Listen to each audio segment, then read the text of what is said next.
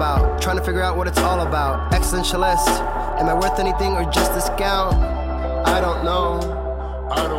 That was Great Sounds of Watts with Outside on WNHH LP 103.5 FM New Haven. Myself, Prestige, with my partner in crime, Long Island raised, Elm City made, EZ BlueZ is in the building. EZ BlueZ, you're better with introductions more than me. Who do we have with us today on Behind the Brand?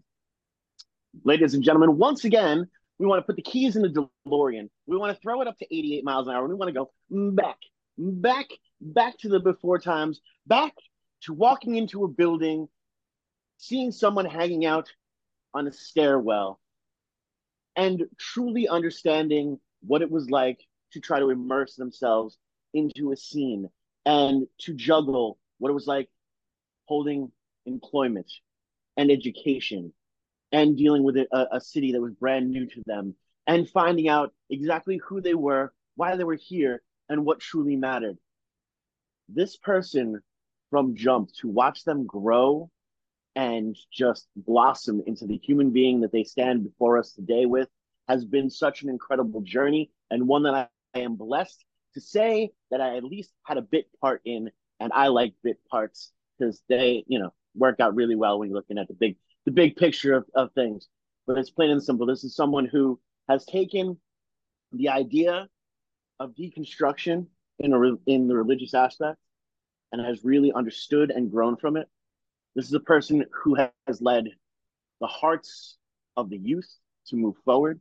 This is a person that rocks it out on TikTok on an everyday basis and is truly understanding what it is to be a follower of Christ in a world that tells you if you're different, you were wrong. I want you to put your hands together, not if you're driving. If you're driving, please keep your hands at 10 and 2. We don't need any accidents. But put your heart hands together for the amazing, the incredible, the absolute awesome, and just a heck of a person to talk to, Moriah Felder. Welcome. Bienvenue. Thanks for having me. I'm so excited to be here. Well, see, this is one of the things that I love about this show is we love to tell these different type of stories, but it's also a matter of, we let we're allowed to have family come through the show, and you are someone that I 100% you are family whether you want to be part of family or not at this point. But what's really, really incredible about your story is, you came out to New Haven through Yale, through the Gibbs School. And I love something that you said to me when I first started talking about deconstruction, was I went to the Gibbs School. I was pretty much, read into, the philosophy of deconstruction. Now, for those that are, playing the home game, what exactly is deconstruction when we're talking about, Christianity? So I like to think of deconstruction as kind of taking apart the faith as it's often given to us, right? If you think of faith and religion as a Lego tower, right? It's kind of like it's seeing what is what makes up all of those things, and where do we get those pieces, and how do we put all of those things together, and questioning should those pieces actually belong there. So in the context of faith, it's saying, okay, so you're telling me that, this is the one way to live. So how did we get here? Show your work here, right? Like, show me how you got these answers, and then let me decide for myself, does this actually make any sense? Where did this come from? What are the roots of these beliefs? And deciding if this is something that I want to continue to believe and continue to live my life. That's awesome. And I always kind of look at it too, for those that like to play the cultural home game. And I know there's a whole bunch of people are going to get really mad at this analogy. And that's why I think I'm going to love it even more. I kind of look at corporate Christianity as, serving under the empire. And at first, you're supposed to fight these robots, and, you're following the senator to the end of the thing. And then you realize Order 66 happens, and you've been the bad guy the whole time. If you look back through history, there's a real deep hurt when you're dealing with, forced Christianity on different type of culture, different type of tribalism. instead of allowing, say, unconditional love to just coat and to let that go through. How do you think we've gotten so far away from love everybody to love the people that agree with you? I think uh, I think it is honestly human nature at its core, right? Because the the message of Jesus, right, to love everybody was essentially like it was so countercultural, so um, just against what was happening at the time that they killed him, right? So like Mm-hmm. this is not a message that is easily digestible and like one that is easily put into practice. And I think we even see in Acts like uh, Peter and Paul, like Peter was like, "Yeah, I was with Jesus, and he said to love everybody, but these Gentile folks, they're real different, right? And they don't follow the customs that we Right. follow. So do we have to include them?" Right. Mm-hmm. And this is only a couple years after Jesus had died, right? So the Yeah. farther we get from from the life of Christ, right, the more and more we start to struggle with what does that really mean. And then when you pair faith and empire, faith and government and structures, it always is going to seek to control and to exclude, right? So when you I really don't want to nerd out. It is not my goal, but like if you go back to like Constantine, like Right. making Christianity like the dominant religion, right? That's automatically going to say that if you are for us, you are for us, and if you're against us, then like the extension of love everybody doesn't extend to you because you are not for us. And then when you add capitalism in the mix, like you can exploit Christianity to make money off of it and to control politicians and control lawmakers. You're like, oh man, like if I can manipulate this to control people and to get what I want, what does it matter that I'm actually, how what does it matter that I'm actually sticking true to what the initial tenets of my faith says? Because I can manipulate it for my own gain. Thank you. A lot of people are so super mad right now, and I'm so super happy about that. Sure.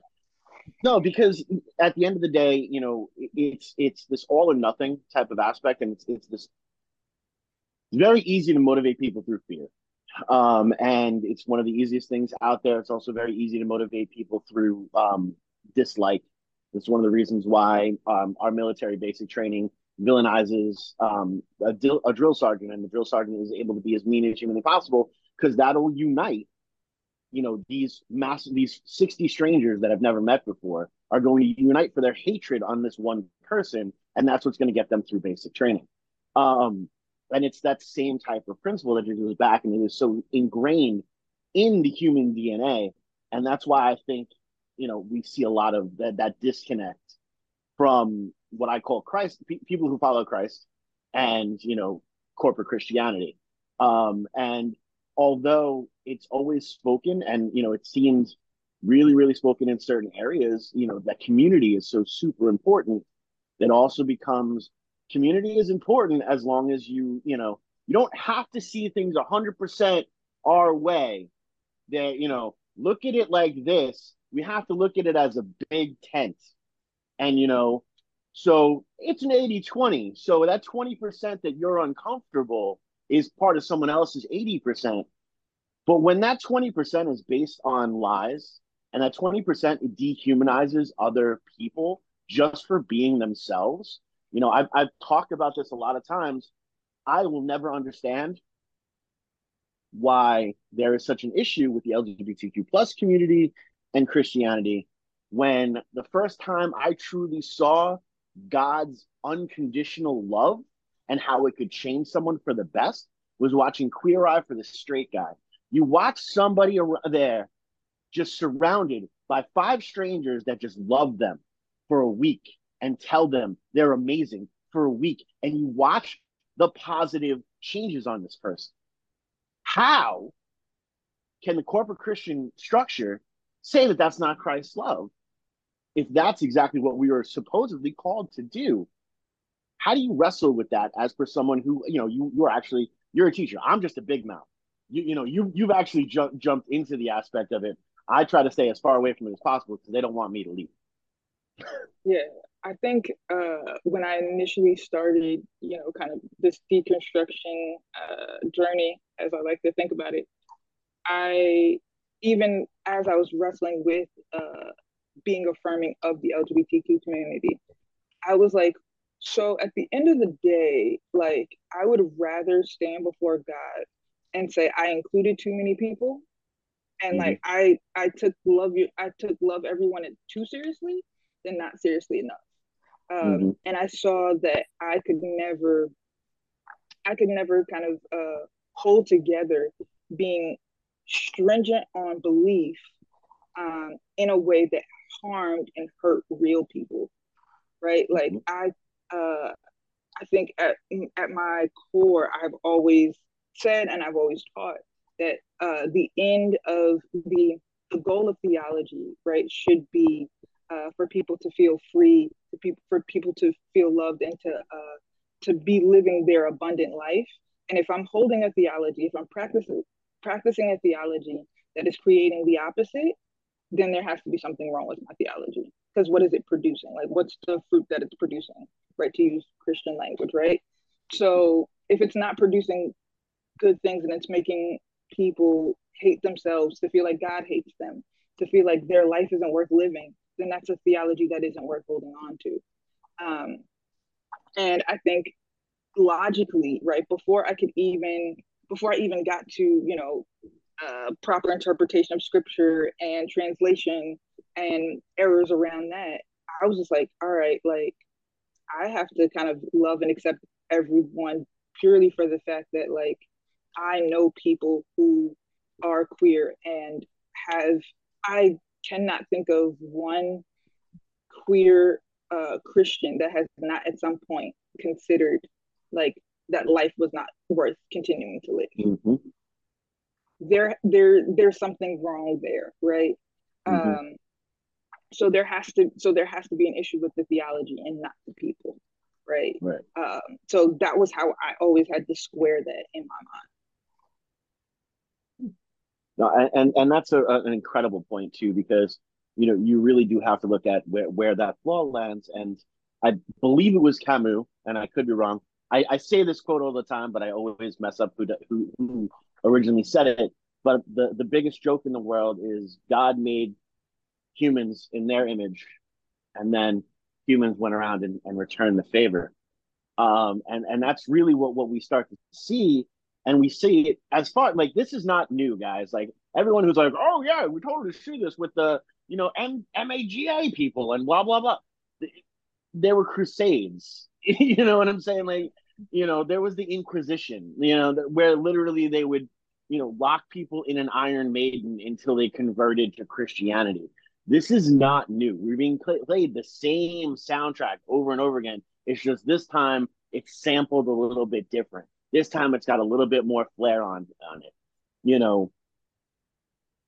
But now, as you are growing and continuing to move, you are now taking more of that forefront look. You're saying, okay, this is what is tolerable. This is what isn't tolerable as for behavior. Boundaries are important, and how do we, as the people like say, just getting into being followers of Christ, how do we go through and be able to maintain love everybody, even that person that is spewing venom, spewing some of that hatred, spewing a lot of that hurt.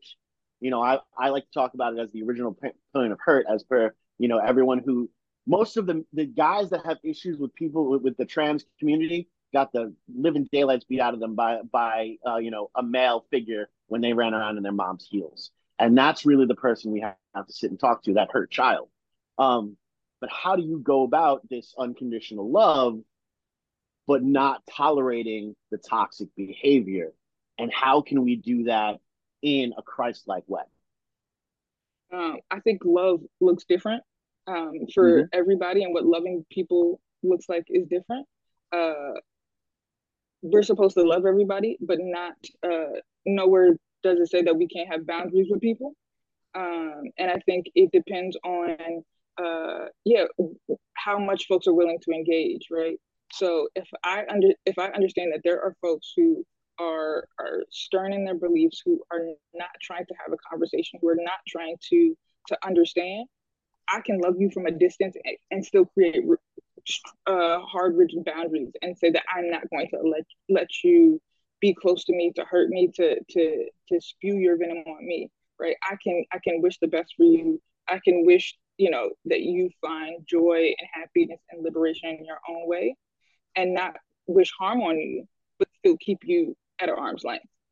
Right. Out of as my grandmother from the South used to say, you can't. Sometimes you got to feed people out of a long handled spoon, right? Mm-hmm. Like I have to love you from a distance, right? And that means that you get my best wishes from afar, because we can't allow. Because I don't think that that love is intended to allow everybody access to us, to hurt us and to tear us down. And I think sometimes Christianity is just like, well, you know, if we love everybody, then we have to bring everybody in the same way. No, I don't. And I think that also goes to family members and things like that, where if folks are determined to treat you in a way that is not aligned with love, then you can you can keep your distance. Have those boundaries. No, exactly. Yeah. It's because I don't think God calls us to be fools. No, not at all. I agree. I mean, sometimes they, you know, sometimes God wants you to be a fool. Sometimes God likes when I jump around and act a fool. Maybe that's your own opinion. I don't think God wants fools in his kingdom, but that's just me. No, God told me it's fine. I'm not a pastor or anything. I don't really think God wants you to consider yourself a clown. He wants you to see yourself as a valued person. But that's just my point of view in life. Continue on with this interview. And I don't want to go further into that. I don't want to say nothing I don't know about. But I don't think God wants fools and clowns and, weirdos in his. He wants the elite. Yeah, right. No, but that's the thing. And that's one of the most incredible things, because that is the one thing that I have discovered throughout the entire thing. Mm-hmm. Yes, God does. God wants you at your weirdest. God wants you faults and all. If you have a huge boil on your neck, God's going to give you, something cool, like an extra gold spinner necklace just for that boil. Because when it's there, it's there. It says the meek will inherit the earth. It doesn't say the top echelon will inherit the earth. I'm not saying that. I'm not saying that. I know you're not. I know you're not. But I love that we got there, because that is one of the most important things. Is we become so super conditioned. Mm-hmm. It is through the sociological evolution of how a word is supposed to be. You can, if anyone's ever read Derrida's Grammatology, I'm sure you've thrown it against the wall 17 to 18 times, because he uses language to disprove language. But the basic aspect of it, Derrida, he's a French philosopher. Gotcha. Derrida. And the name of the book is called Grammatology.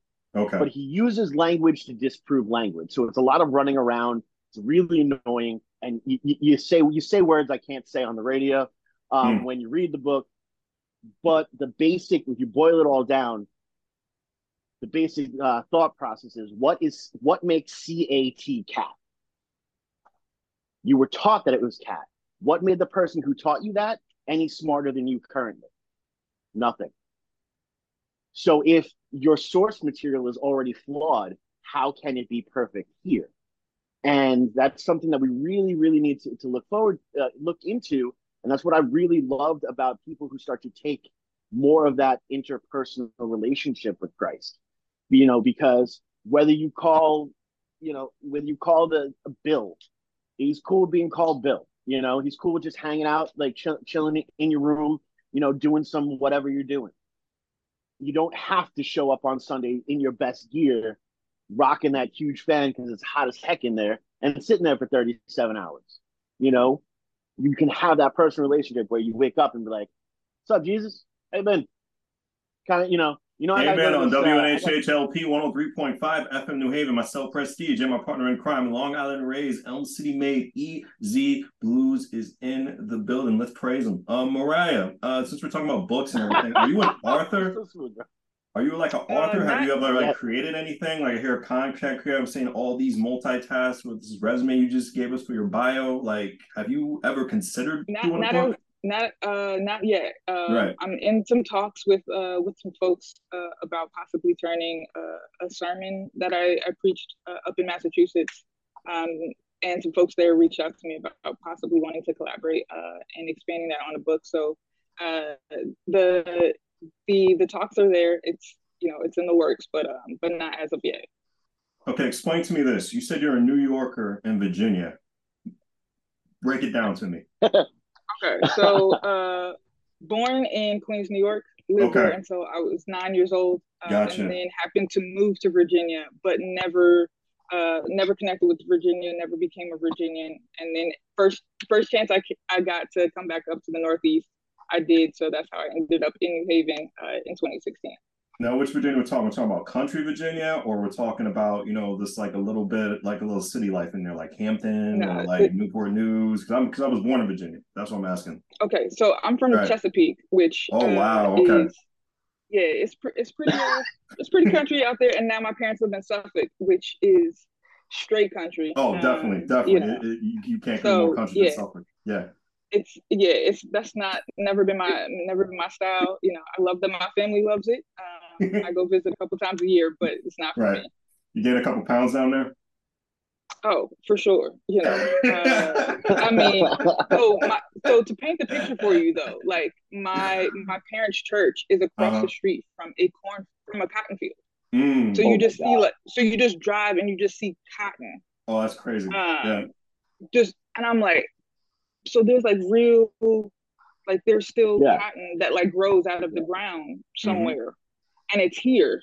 Oh yeah. Mhm. That's a different level of country to me. And Oh, I'm Yes. not same. built for it. Yeah, and I had those flashbacks too.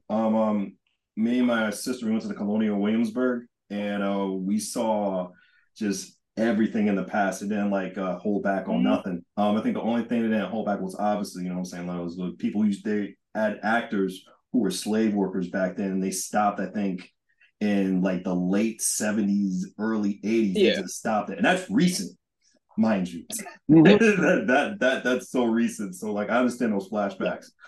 But you did go to Hampton University. That's actually where my I parents did. met. So like Oh, where wow. yeah, it's Amazing. crazy. Yeah, it's really crazy. So like I got a lot of ties to Virginia. So I can talk about Virginia all day. But what major did you go into Hampton University? Did that lead, was it communications? Did that lead like going up there? Like please break it down to us. Yeah. So I guess the full story is Yeah. I ended up transferring to Hampton University. So initially I Oh, went okay. to a small school in Lynchburg, Virginia, Mm-hmm. called Lynchburg College. Why I went there, I'm still not sure. I did. And initially, I went as Right. a communications major, Mm-hmm. um, thinking I was going to end up being a sportscaster because I did. That was what I did in high school. Did radio, did newspaper, all of those things. So went to Lynchburg College for 2 years, and I was like, essentially, I did everything I wanted to do in 2 years. I was like, so I'm president of Black Student Association. Like I've done all of the things. And also, it's Lynchburg, Virginia. It's kind of racist. I'd rather get out of here. I agree. So I ended up transferring to I Hampton, agree. and I changed my major to sociology because I realized that that was really what I wanted to do. Mm-hmm. As like an 18, 19-year-old, I was like, man, I'm going to save the world from racism because if I was like, I think if I have a thought through case, right? Like if you explain the logic of why it's wrong, like of course, Mm-hmm. like people will change. I Yeah. was very I was very optimistic at 19 years old, and I thought I was gonna like save the world. But I really enjoyed my time at Hampton. I love my home by the sea, and yeah, it definitely was an education that changed my life for You sure. had a lot of crabs, you had a lot of shrimp, you had a lot of scallops. Oh, for sure. for sure. I mean, there's no way you are in Hampton and don't eat well all Oh the time. yeah, definitely, definitely. It's a new experience. Easy. Your finger is up. You're turning red. Yeah, word. First of all, I'm That's a signal. Go starving. ahead. Yeah. I'm starving. That was amazing. Hmm. I heard shrimp and crab legs Oh yeah, but crabs is completely different in Virginia. It's like yeah, religion. Mhm. I've heard. I Mhm. did spend a little bit of time at Fort Lee and Fort Houston. Yeah, that's right. That's right. That's right. I Oh, forgot. you meant the stuff you eat. Totally Yup. different. I Yes. apologize. Oh wow. Okay, You went there word. with the I guests did. we have. You went there. My I God. did. All Go Yes, ahead. I did. Continue. Because I right. can. Because I can. Look, Because it was he knows I'm not phased by it. exactly. That's why I like it. Look, there Uh, might be a reality where Mariah and mhm. I would be the ones sitting in the back of a church, spit talking. I What's mean, going on right now? I'm just saying. it's kind of what I do. So Yeah, well, it's just the way things go. But no, at the end of the day, I think it's really interesting too because one, being as pale as I am and growing up, in Long Island, New York, and now out here in CT, I've seen a very small part of the aspect. But like I know me personally, when I spin the thing, I'm like, oh, where do I want to live now? Where do I want to go back now? If it ever landed on a place with Lynchburg, it would terrify me to go there. What was it like for you to kind of embrace that? Because what's merely a weird inconvenience for me is a generational traumatic fear for y'all. And I would love to know a little bit more about that journey. yeah. So it was definitely interesting, and I think in some ways, because I had grown up in Chesapeake and kind of had become almost numb or desensitized Mhm. to the racism, to the microaggressions. Right? Like I was like, well, it can't be anything worse than, middle school, high school, right? My first time riding the bus in Virginia, there were kids talking about lynching me as a fourth grader, right? So they were picking out trees in my yard as the bus dropped me off, making jokes about lynching me, right? Good So Lord. that was my introduction to Right. Virginia.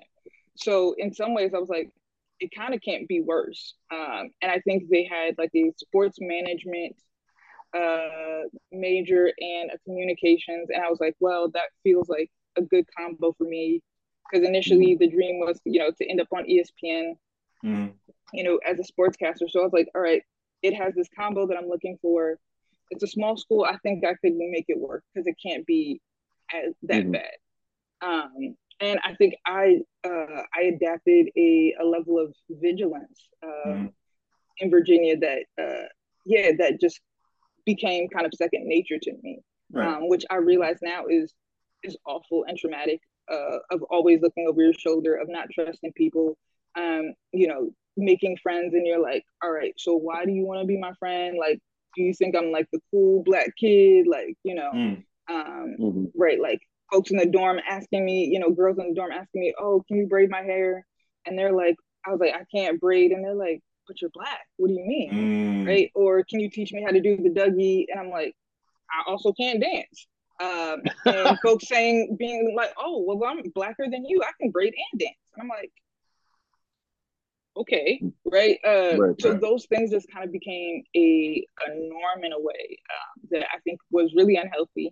And I Mm-hmm. think I kind of knew that was not, yeah, it was not a place for me to thrive because I had always kind of been this pro-black radical person, right? So I spent easy. I think I probably told you this. I spent 6 months in high school signing my name as Mariah X.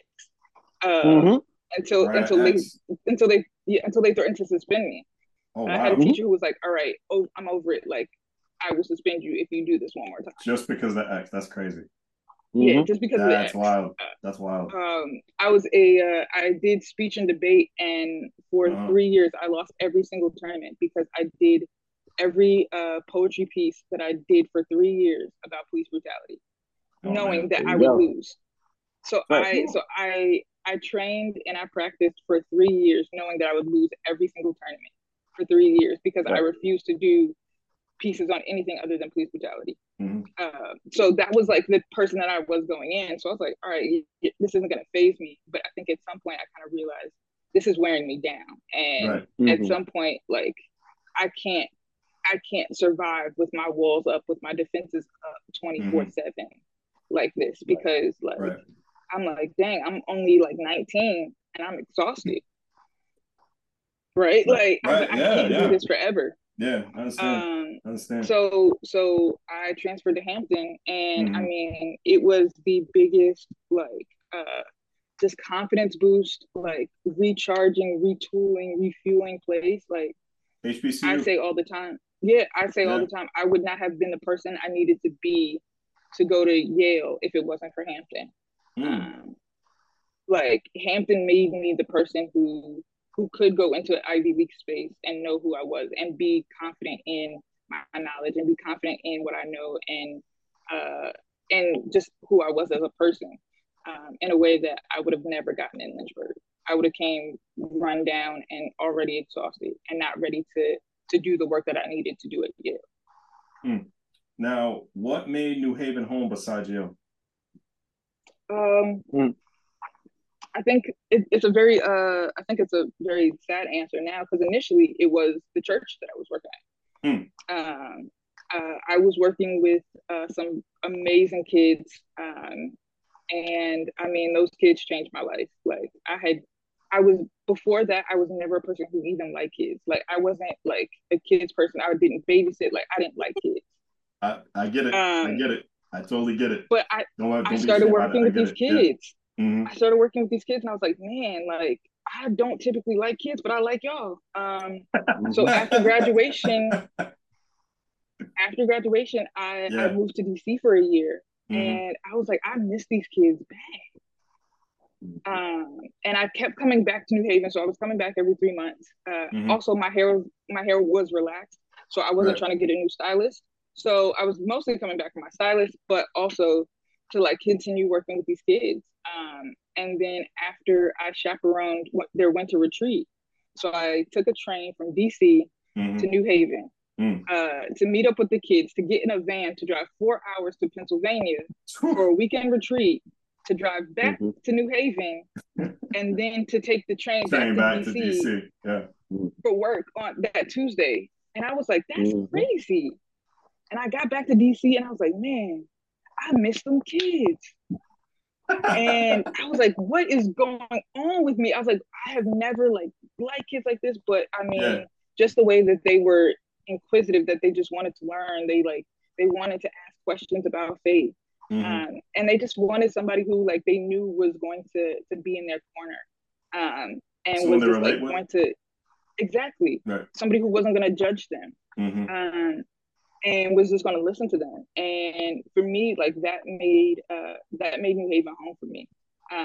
Of course, like I would be remiss without, my best friend would kill me if I didn't say, my best friend also lived in New Haven and was still here. Like she's amazing, love her. But I think definitely it was like the kids and the families that really like made New Haven feel different to me. Awesome. No, and by as a parent for some of those kids, I have to say, watching, and I kind of got to watch it in a different way than anybody else, because I always kind of hung out in the background of that church, and got as involved as they would let me until they'd start to annoy me, and then I back off. And no, it's true, and they all know that. Every single one of them, they're like, yeah. Probably. And then they get it. Like they afforded me a little bit more than they would afford normal people, because I don't know why.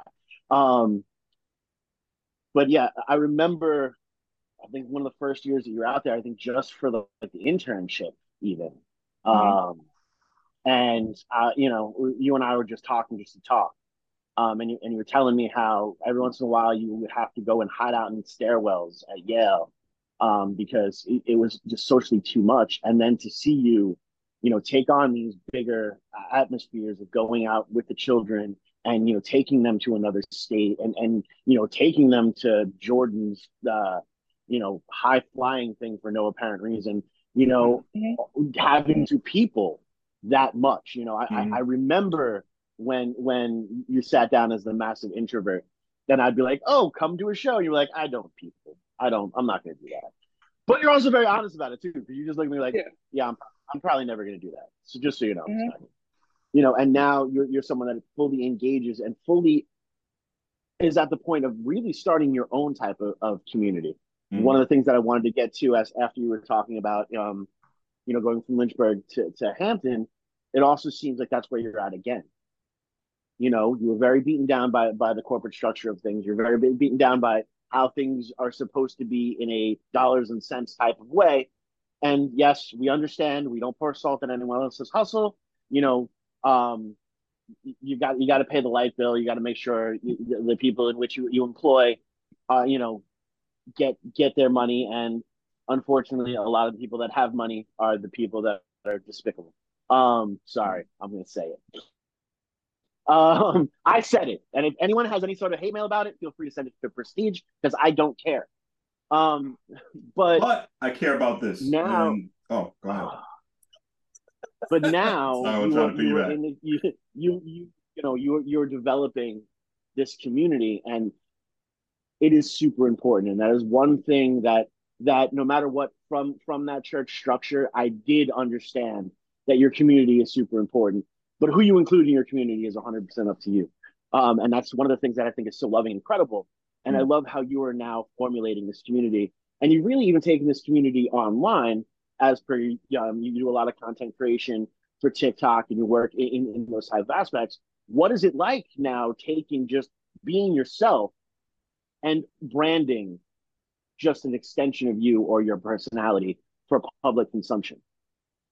Gotcha. Prestige, was there something you wanted to add in there before I? Oh no, that was a great question. That was a chef's kiss. So I'm just gonna let you answer that. So I'm gonna step back and just pay attention right now. So it's interesting because I was speaking of my best friend, we were hanging out on Thursday, and I was just telling her, I was like, I don't know what to call it. I was like, I feel like I'm a freelance pastor, a community pastor, the people's pastor, right? Where I'm no longer associated with I'm no longer tied to any institution, but the work of like being a person who cares for people and walks with people through the ups and downs of life is a thing that I think is just like part of who I am. And I think, easy to your point about like being like out on people, I think the more that I have come into this, I have found what is my liberation, and I have discovered what that is, and to lean more into like actually who I'm called to be and like what I've been built for. I realize I have a little bit more bandwidth and I can do things if I paint the picture to myself in a certain way, right? I'm like, oh, it's not peopling, right? I'm connecting with people and I'm building networks, and that feels different to me than just being with people for people's sake, right? Because I think at my core, regardless of job title, I in every area I'm in, whether I like it or not, right? Like whether I try to or not, I'm a person who is going to be a pastor. I'm a person who's going to want to care for people and walk with people through difficult things, right? Even now with the former church I was at, there are people who are there and they're going through tough times. And I'm like, so I don't really care about like the organizational things, but how are you dealing with those things, right? And I'm like, I don't know how to be in contact with people and around people without caring in that way.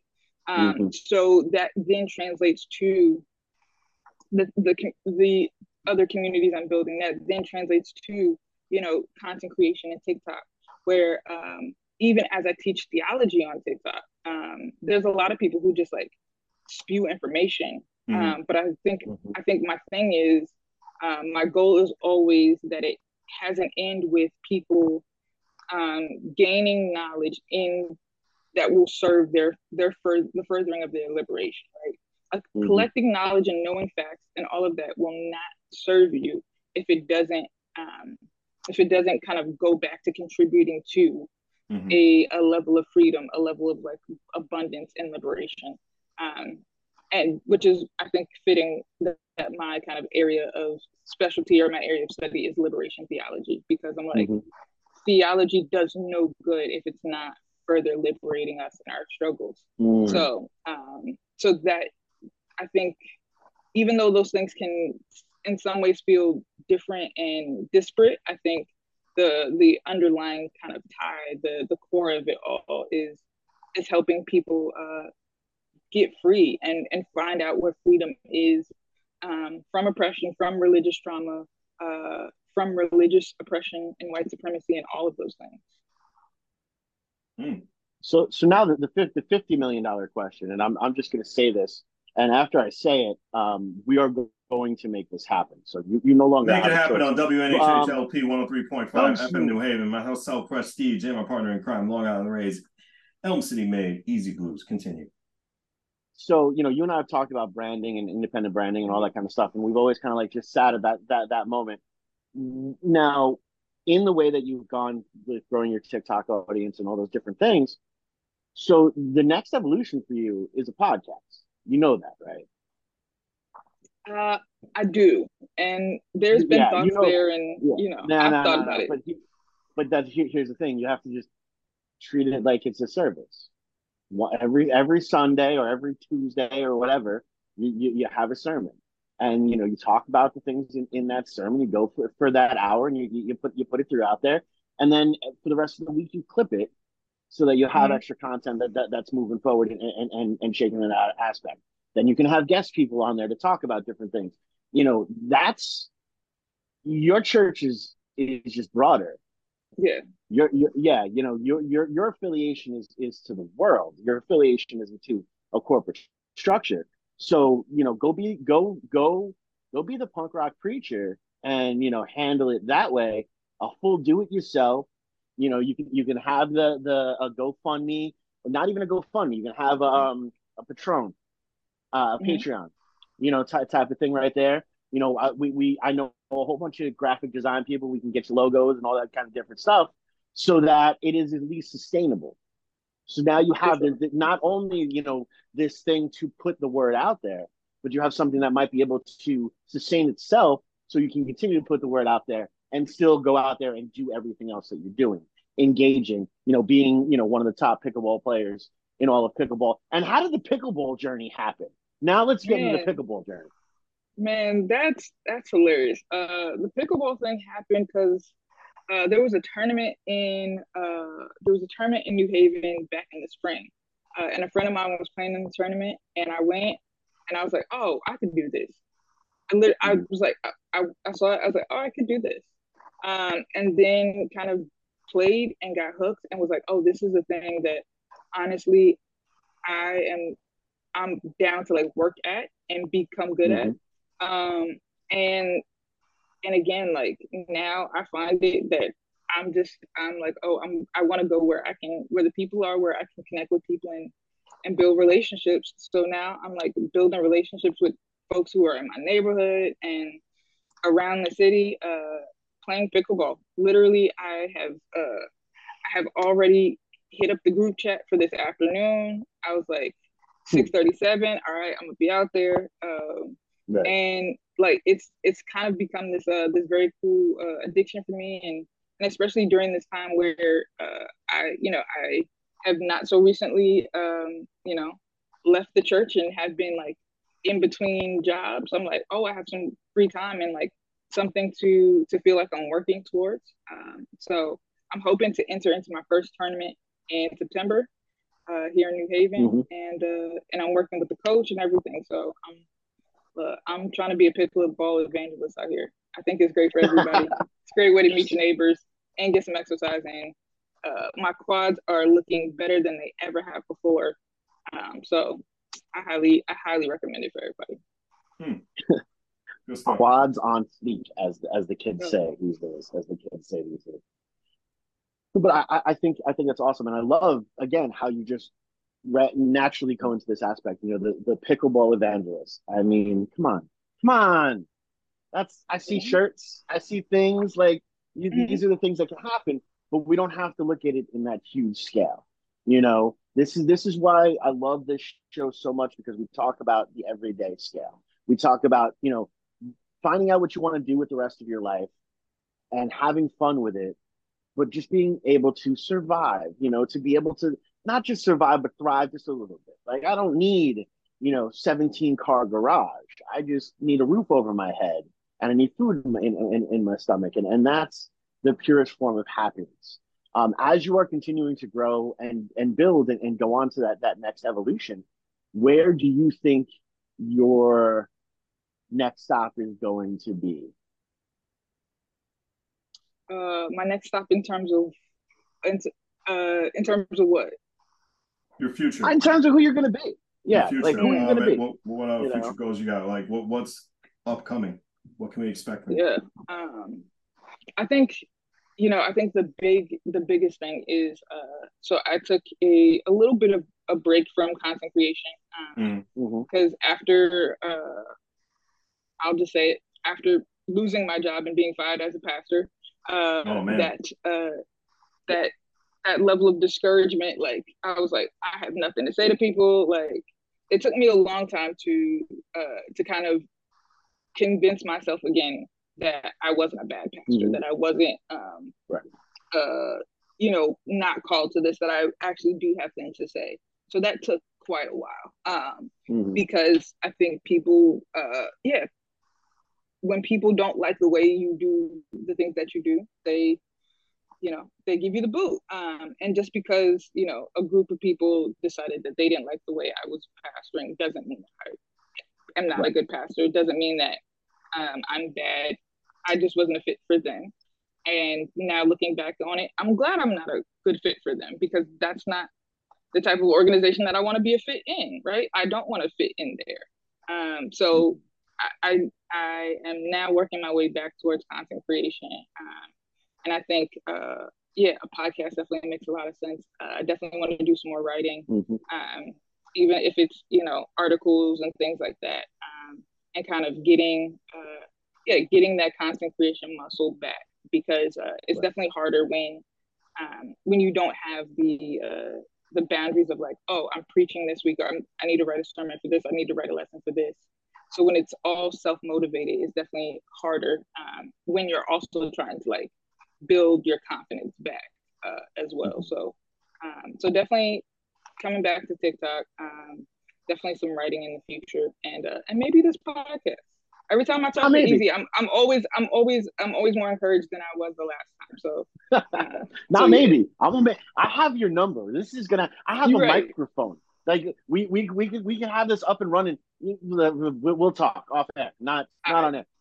We don't have anything written down. There's no copyrights. But no, what's super, super interesting, and the one thing that I hope when everyone goes back and listens to this over and over and over again, they pull this incredible piece of nugget out of your story, which is you had issues with peopling because you were being forced to people on someone else's thing. You had problems when you were trying to be that person for other people instead of being yourself. And once you discover who you are, you can accomplish anything. And that, is the most incredible lesson of all. And really the most Christ-like lesson, because once you discover who you are, once Christ discovered who they were, it was able to go about and do this next mission and do this thing out of love, and whether it's Ricky Bobby's favorite Jesus and you're playing the baby Jesus, or my favorite Jesus and it's table flipping Jesus, or, Preston's favorite Jesus, the one that always makes sure the Steelers win for him. That, all of those Jesuses are just as important. That Jesus is long and gone. So not even the devil can help out the Steelers. So we got. But Moriah, I was just trying to include you, bro. No, I appreciate that, and I already felt included with this conversation. But for someone who wants to feel included, for someone who wants to feel connected, even this question is for parents as well too, and just for anybody in general. What are some easier ways just to talk to somebody about Christ and Jesus? Because religion can be such a tough topic to talk about with someone who just feels lost or probably doesn't believe at all. What are some ways you can encourage someone to open up a conversation about God? Because it can be difficult for some people. Yeah, I think the best ways to open up lines of communication is to ask questions and to genuinely listen to the answers, right? And continue to allow folks to ask questions. The answers to those questions don't matter as much as you think they do, right? When folks are like, oh, so, you know, why is this, or do you believe that this thing in the Bible actually happened, and all of that? The actual answers to that don't matter nearly as much as we think they do. It more so matters that you are allowing folks to ask their questions and honestly listening, and honestly just engaging and being present, right? One thing that I have learned, if nothing else, from working with young people is giving them a space to ask their questions will reveal so many things about what's actually on their hearts, so many things about the things that they're actually concerned about and care about. And having those answers, you know, as an adult, you want to have all of the answers and be like, oh, I can answer all your questions. They don't really care about the answers. They just want to know that somebody cares enough to listen. And that is showing more of the love of Jesus than evangelism, than, you know, preaching the gospel and all of that. It's being present with folks and allowing people to have genuine, honest conversations and feel like you're actually listening and being present with them. Mentally noted. Thank you so much, Easy Blues.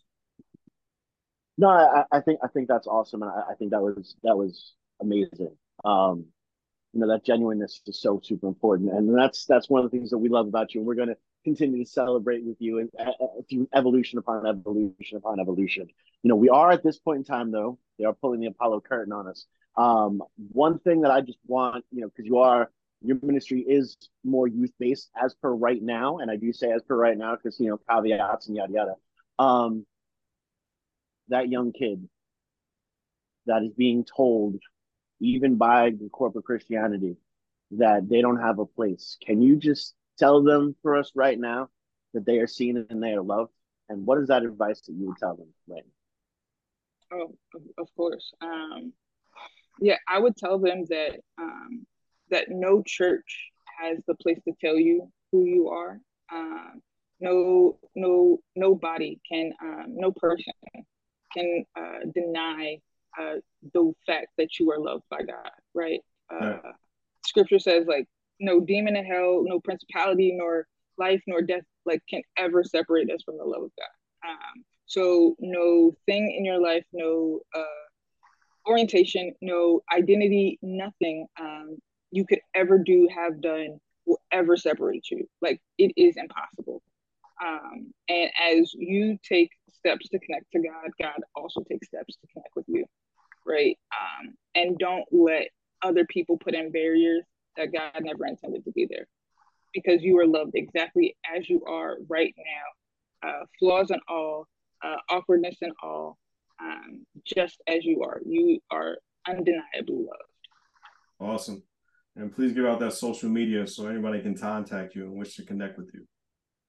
You can find me on all social media at Revriah, REVRIAH. Awesome.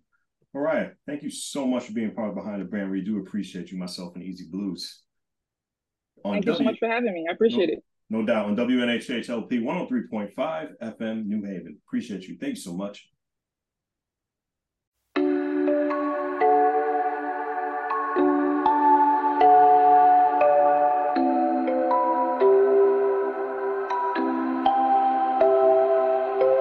Wondering what to write about, trying to figure out what it's all about. Existentialist, am I worth anything or just discount? I don't know.